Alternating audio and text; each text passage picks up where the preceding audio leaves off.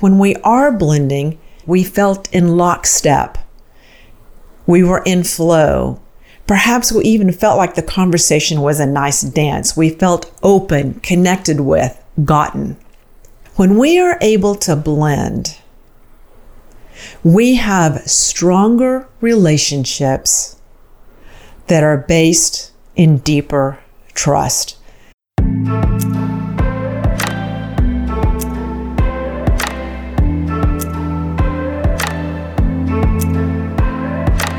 Welcome to Rise Leaders Radio.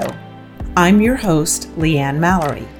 As a leadership coach, I work inside organizations and I focus on helping leaders achieve their whole person potential and meaningfully contribute to their organization's mission. With this podcast, I share leadership best practices, developmental approaches, and stories of exemplary leaders. Well, hello there. I am so happy to be here with you today. I'm actually doing a solo episode today. I'm standing up at my new stand-up desk, just me and the microphone and some notes. And I tried to reduce the noise, but it is July in Texas, and so the AC is on, and I ain't turning it off. So this episode, it's inspired by work with some amazing clients that I'm working with who have taken on the challenge of blending with people that they work with, live around, and generally interact with in ways big and small. Now, if you're one of my clients and you're listening, this isn't about you specifically, but it might be. This episode is actually an amalgamation of many clients I've had over time. And let me start by saying that I take a deep bow to your willingness to engage in the difficult work of connecting with what others care about in a world that seems to value being right and getting things done quickly. So first, here's how I think about blending. Blending is an authentic willingness to be open to another person's concerns, to move with another person, to hear and understand their perspective. It's related to active listening, but it's not the same. When we're blending, we're actually exchanging ideas. We're listening and we're speaking. There are also elements of navigating conflict, but there's actually more than that as well. I learned the term blend from a teacher that I worked with for many years who is focused on embodied leadership. He used the Japanese defensive martial art of Aikido as a basis of his teaching. With that in mind, I want to start with the felt sense or the physical nature of blending first. We already describe blending in our communication with our language. There are examples that we use every day, or at least regularly, of blending and not blending. When we're having an experience of not blending or not being blended with, we may say that we feel pushed into something. We might feel stiff-armed or kept at a distance. We feel like we had the rug pulled out from underneath us. We feel like it was hard to reach or connect with the other person. And on the opposite end, when we are blending, we say we felt in lockstep. We were in flow. Perhaps we even felt like the conversation was a nice dance. We felt open, connected with, gotten. I'm wondering how this is landing for you. You likely have other descriptions. When we have the ability, when we've honed our skills to blend, the result is stronger relationships and deeper trust. Let me say that again. When we are able to blend, we have stronger relationships that are based in deeper trust. Just imagine what might be possible in your own life if you had more relationships that we're grounded this way. When I'm working with clients over time, I tend to listen to any things that are repeating themselves, any dynamics, any behaviors, any places where they get stuck. And when people are having trouble blending, here are some ways that it shows up. They might have a tendency to fix, advise, defend their point of view too often, argue, and protect. On the flip side, they may overly accommodate. They may acquiesce or capitulate, fold or comply. I think we've all had the felt sense or the experience of being with someone who just kind of disappeared. So they may also avoid, stay silent, or just hide. Again, this was my list, and I wonder what's on your list. The magic in all of this is in raising our self-awareness so that we can catch ourselves when we're blending well and not so much. Here are a few places for you to look. Again, these are things that I've actually seen or experienced in my own life. So someone expresses a complaint and you respond by reminding them of how lucky they are that things aren't worse. You might be in a breakdown and you go into a reactive command and control mode. Sometimes this is actually appropriate, but if this is your go-to, then you're probably missing the opportunity to blend with people and bring them in. Sometimes there are situations where the stakes are high and you feel on the spot. You want others to know how capable you are, so you take over the conversation, letting everyone know that I've got this and you don't need to worry.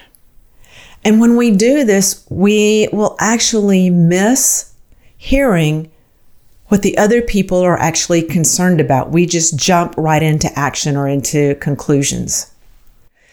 Maybe someone is nervous or upset, and because you don't know what to say, you make light of it or brush it off, or generally let them know that, life is hard, or welcome to the big leagues.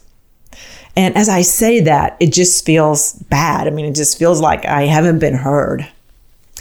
Finally, you may feel that a line has been crossed and you want it to be known that this is not okay. You get very stern and black and white about the way it's going to be.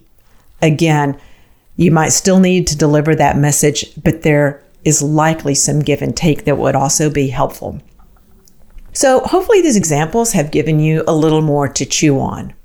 Now, if you're interested in learning to be a better blender, I've got more to share here. I'm going to talk about observing, reflecting, and then how to practice blending. What I suggest you do first is just take a period of time, make notes in your journal, and just watch yourself in action for a while. So just observe yourself. Notice what are the situations where you blend well and when you don't. I've given you clues already to look for. When you jump in to fix, advise, or shut something down, or when you move into complying and pleasing. The other thing I want you to pay attention to is any relationship you see between your ability to blend or not blend and your state of resourcefulness. And by that, I mean, have you slept well? Are you moving? Are you eating well? Are you generally providing the fuel and the resources that your body needs to show up well? Now, you reflect on these situations. Notice what happens to you physically in both when you blend and don't blend. So noticing where you get tense. Do you stop breathing? Do you notice butterflies in your stomach? And in your head, are you noticing some running narrative that accompanied this? And by that, I mean, what were you saying to yourself? What assumptions were you making? And what conclusions were you drawing? After this period of time, I invite you to choose the easiest situation or the easiest context and then practice blending. This next example may be the place for you, and it may not. So let's just say that you choose your life partner. So your life partner tells you that they're feeling frustrated by something. Instead of telling them how much worse it could be, try empathizing. You might say, "It sounds like you've had a series of challenging days. Do you want to talk about it?" Or, "How do you want me to be with you in this conversation? Do you want me to just listen? Do you want help solving it? Do you want me to ask you questions or coach you? Or again, just listen." If you think you could improve your blending skills, here's the next level process. When you're actually in the conversation with the person, remember to first connect to what you care about and the person that you want to be. In fact, I think it's helpful to spend some time defining this for yourself. Who is the person that I want to be? And you might even define it by role. You can think about what you value, how you want to contribute, your sense of dignity and or your sense of equanimity. When you engage, be sure to center yourself physically so that you're not bringing additional tension to the conversation. So release any tension that you find and bring your body into the alignment it needs to be at its best. Not too heavy in your feet at the bottom, and not too much energy in the top half of your body so that you're leaning forward or leaning into the other person and maybe bringing more energy than is needed. Calibrate your nervous system so that your nervous system is also balanced and resourced. When we feel challenged, our reptilian brain may go into fight, flight, or please modes. You calibrate your nervous system simply by slowing down and deepening your breath. These things sound like they take a long time, but with practice, 30 seconds, you can do all of this. The next thing is to connect with what the other person cares about. If you're not sure what they care about, ask. This is the first step in blending. Is your boss concerned about a new, risky strategic initiative? Is a peer coming to talk to you about issues between your teams? The final step really is in continuing to engage intentionally. You have to come off your mark. Either way, move toward the other person by engaging and asking questions and attempting to see the issue from their perspective. So here's a quick rundown of the list again when you're actually in the blending conversation. Connect to what you care about, center yourself physically, release tension, calibrate your nervous system. Now connect with the other person and engage by asking questions and attempting to expand your own perspective. I actually found an interesting website that speaks about this that you can find in the show notes. And of course, always to connect with me, you can do so through the website, www.rise-leaders.com. I hope you enjoyed this instructional episode, and I look forward to the next time that we're together. If you like what you heard today, subscribe to Rise Leaders Radio on your preferred podcast platform. Your ratings, reviews, and shares are also really appreciated.